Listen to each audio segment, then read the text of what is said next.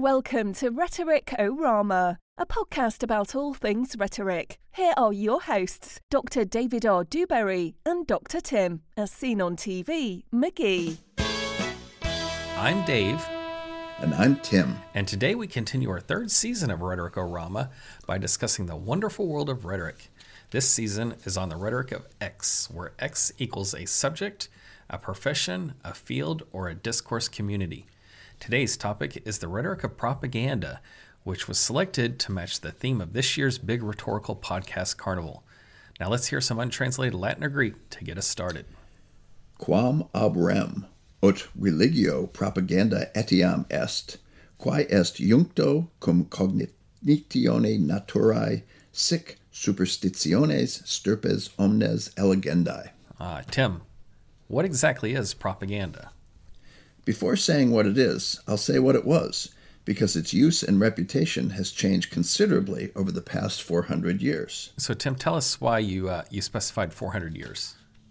It turns out that next year is the 400th anniversary of an administrative body of the Catholic Church created in 1622 as part of the Counter-Reformation, called the Congregatio de Propaganda Fide, Congregation for Propagating the Faith, or informally, simply propaganda. You know, Tim, that's what I thought you were going to say. It wasn't until the 1790s that the term was applied to secular activities, and according to one scholar, the word didn't pick up its negative connotations until the mid-19th century, when it was used in the political sphere. Tim, the subtext of this account that you're giving us, it implies that propagating a religion is not a political act, if I'm reading you correctly. Good point, one that we'll return to in a bit. All right, Tim, so what does a contemporary definition of propaganda include? Communication theorist Harold Laswell defined it as, quote, the expression of opinions or actions carried out deliberately by individuals or groups with a view to influencing the opinions or actions of other individuals or groups for predetermined ends and through psychological manipulation. You know, Tim, if I could summarize all that up in one word, it sounds like the word rhetoric to me. Admittedly, Laswell's definition is awfully broad. Richard Allen Nelson gets more specific in terms of purpose, techniques, and channels when he defined it as follows. Propaganda is neutrally defined as a systematic form of purposeful persuasion that attempts to influence the emotions, attitudes, opinions, and actions of specified target audiences for ideological, political, or commercial purposes through the controlled transmission of one-sided messages, which may or may not be factual, via mass and direct media channels. I love that, Tim. All right, so how about we turn to and look at some of the techniques? Propagandists, they always have an agenda. And Tim, if you'll allow me a grammatical diversion for a moment, you will note that both of these words have the include enda, E-N-D-A, portion that points to them being a particular part of speech known among us Latinists as a gerundive, or a verbal adjective denoting something that is to be done or something or about to be done. So agenda means things to be done, and propaganda means things to be put forth. However, Tim, as you may know, the simple predicative sense invites a secondary meaning of obligation. So agenda can come to mean ought to be done or must be done, and propaganda comes to mean ought to or must be put forth. So Dave, apparently that Latin minor of yours wasn't a complete waste of time. Carthago delenda est, Tim. All right. Now, on to... The jokes are so good on this show, aren't they, Tim? We should have millions of subscribers. But anyway, on the non-objective part of the definition, that's a no-brainer, right? Speaking of brainless, that's what I think of those who insist that objectivity is always desirable and frequently possible. A more realistic stance would be to say that objectivity is frequently desirable and occasionally possible. But I digress. Okay, so moving to the encouraging a particular perception, that is true almost of all communication, I'd say, Tim, and truly amounts to little more than having a focus or choosing a topic. But there's an art to framing a discussion that propagandists are especially adept at. They put considerable effort into policing the terms in which a subject can be discussed. Amen to that, brother. And next comes loaded language. But who doesn't use that? I mean, everybody's using loaded language. The notion of loaded language assumes the possibility of unloaded language, which sounds, well, pretty meaningless to me. It's like a hollow point, Tim. Good one. But you must admit that words often have multiple synonyms with connotations that exist on a continuum from positive to negative, with the median term being the least loaded. True enough, Tim. Not to mention that the notion of dog whistles, which open the possibility of choosing language that is loaded for one audience while appearing neutral for another. And then finally, we get to the efforts to promote an emotional rather than logical response, which participates in the questionable evaluation of reason over emotion, which is probably a topic for another podcast, possibly one devoted to the notion that reason is rhetorical, a la Richard Harvey Brown. All right, enough on techniques. Let's talk about who produces propaganda. For sure, governments have been major producers of propaganda in the modern era. But if you think back to its origin in the See of R, the Church of Rome, as you know it, Tim, you had a religion that was in effect a government through much of Europe and continued as such until the end of the Holy Roman Empire, or the HRE, as you probably call it. Good point. Other examples include both the Axis and Allied powers in World War II, the Soviet Union in the post-war period, and the U.S. in Vietnam. In addition to governments, you have activist groups including environmentalists, animal rights advocates, gun lovers, and free market zealots. Well said. But wasn't that zealots a bit of loaded language? I would agree, but it's on the small caliber. I'm not here calling gun lovers gun nuts, which alienates people who shoot long rifles with a bolt action. All right. Companies have also been known to produce propaganda. Recently, a leaked video showed a top ExxonMobil lobbyist admitting the company worked with, quote, shadow groups, unquote, that engaged in disinformation campaigns around climate science. Then, as already mentioned, Tim, there are religious organizations, but not just the C of R, the Church of Rome, in the 17th century, given that several religious traditions include proselytizing as a God-given mandate. Go forth and make disciples, said Jesus. I assume he sounded like that. I don't know. Said Jesus according to Matthew chapter 28.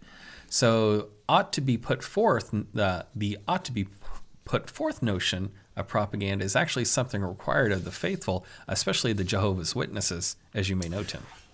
And let's not forget about mass media, not simply as channels for disseminating propaganda, but as the for-profit entities vigorously engaged in self-promotion to increase their market share. And finally, we get individuals such as the Koch brothers, the Mercers, and the participants in any number of think tanks who have come to understand the importance of winning the hearts and minds of their audiences. Why they don't focus on other parts of the body, I guess that's for another episode.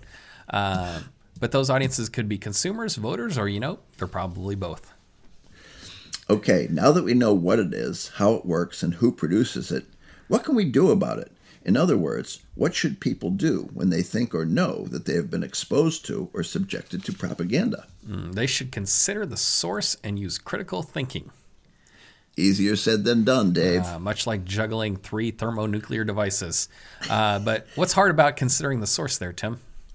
What's hard is that readers of the New York Times know not to trust Fox News, and viewers of Fox News know not to trust the New York Times. True enough, Tim. But there are organizations that evaluate the trustworthiness of journalistic sources.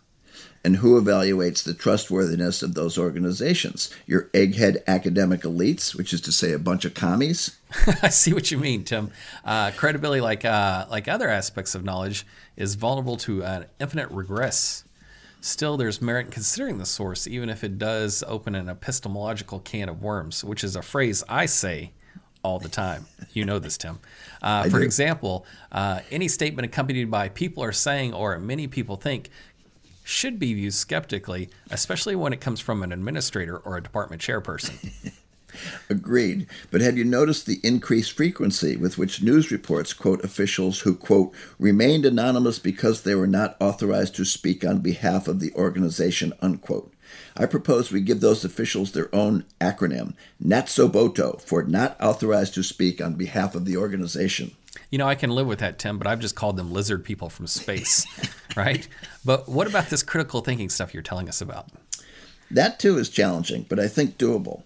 While there are debates about the meaning of critical thinking, with some people rendering the phrase close to meaningless by including analysis and synthesis, a better definition focuses on the fact that critical denotes judgment. So critical thinking is most precisely understood as evaluating the quality of the relationship between an assertion and that which is offered in support of that assertion. Agreed, Tim. And critical thinking can also be positive as well as negative. I think most people associate with just the negative part. But this is heady stuff we're talking about, Tim, but I think you are right. Reasonably intelligent people, even people like us, Tim, should be able to look at the claims, look at what is offered in support of those claims, and then decide if those claims are credible. Everybody needs a little Stephen Toulmin in their life. But again, this part can get tricky for a couple reasons. Just like the problem with consider the source, connections that seem reasonable to one audience seem unreasonable to another, because many of your so-called reasonably intelligent people fall victim to a host of fallacies, both formal, the ones that depend upon actual logical relationships, and informal ones, those whose misleading appearance are often connected to various aspects of natural language, such as ambiguous or vague expressions. Okay, so consider the source and apply critical thinking. Is there anything else people can do? Are there any cool resources to help people determine whether a message is or is not propaganda? Well, there's two ways you can do this, Tim. One is there is a source called Mind Over Media, the Mind Over Media tool.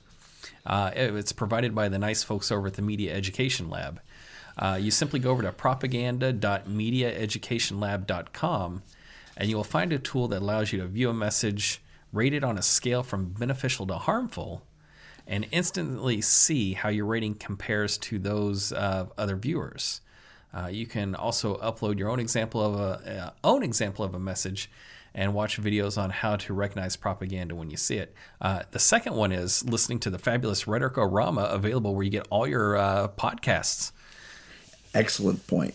Another great resource is a book by Edward S. Herman and Noam Chomsky called Manufacturing Consent, first published in 1988 with revised editions in 2002 and 2009.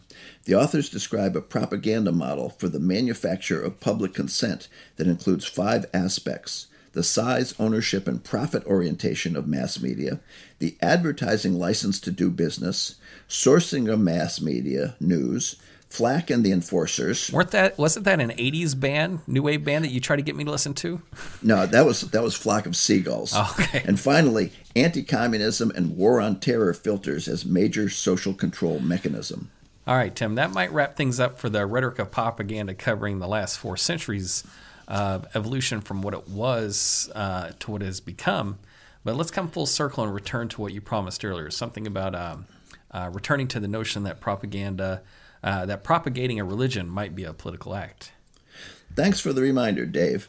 If we go back to the Council of Trent, it was during its third and final period that the Church of Rome, after having established the Vulgate as the official version of the Bible, the council appointed a commission to prepare a list of forbidden books, the Index Librorum Prohibitorum.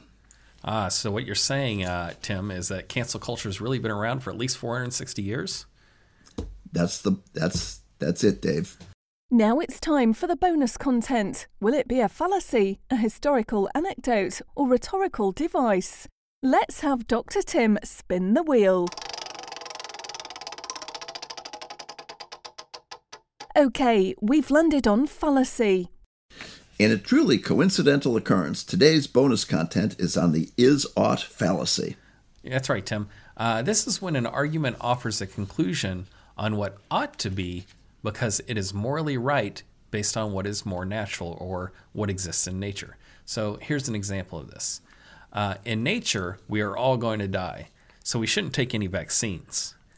The argument here is that since in nature all living things will die, we ought not to mess with that process. We shouldn't disrupt nature by taking scientifically tested vaccines to thwart an existential threat to humanity. Very topical, Dave. Well, Tim, I think they're an intermuscular. intramuscular injection, not a topical treatment. But anyway, the problem, of course, is that we disrupt the state of nature all the time with various medicines and whatnot. I mean, Tim, that other day when you had that giant Mountain Dew, that's not nature. That's not nature at all. It is medicine. It is medicine in the backwoods of Appalachia. I can say that I'm from there.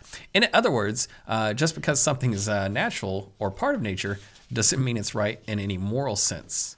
So in essence, the is-ought fallacy says just because something is, and by is I mean exists in nature, doesn't mean that's the way it should be. And since we're talking about the meaning of the word is, how about this example? Just because people cheat on their wives out in the world, that doesn't mean it's right. I feel your pain, Dave. All right. But how about this one? Killing exists in the state of nature, animals, food chain, that idea. But that does not mean it's right for people to kill other humans. Well, Tim, the propagandist might say that this is that it is morally right to kill others if it allows them to achieve their goals. And it's wise to keep in mind that we're talking about the moral sense and moral arguments when we're talking about the is-ought fallacy. But ultimately, the idea of this fallacy is to get people to reason about morality based on something besides nature. So, Tim, all right, who's sponsoring this episode? Today's episode is sponsored by a revolutionary new technology. Do you sometimes suspect that one of your beliefs directly contradicts another of your cherished principles? For example, are you pro-life but you support the death penalty? Or maybe you want free markets but like having tariffs on imports? Don't worry, you're not alone. Ever since the principle of eye for an eye was melded with turn the other cheek, people the world over have experienced bouts of anxiety when confronted by their own hypocrisy. Finally, there is a new tool to help you identify conflicting beliefs. It's called the Hypocrimeter. This voice-activated app allows you to simply enter two beliefs or position statements and immediately identify them as consistent, slightly incompatible, or self-contradictory with a green, amber, or red light. No longer will you have to take refuge in the notion that a foolish consistency is the hobgoblin of small minds, or Whitman's defense that I contradict myself because I contain multitudes. You too can now be as consistent as Emerson's little statesmen and philosophers and divines, thanks to the voice-activated Hypocrimeter, available online or at better retail stores. I'm David R. Dewberry, and that's Tim, as seen on TV McGee. We're professors of communication at Rider University, and this has been Rhetoric-O-Rama, a podcast about all things rhetoric. If you have any questions or are looking for more information, you can contact us via our website, rhetoric.fun, or consult your local library.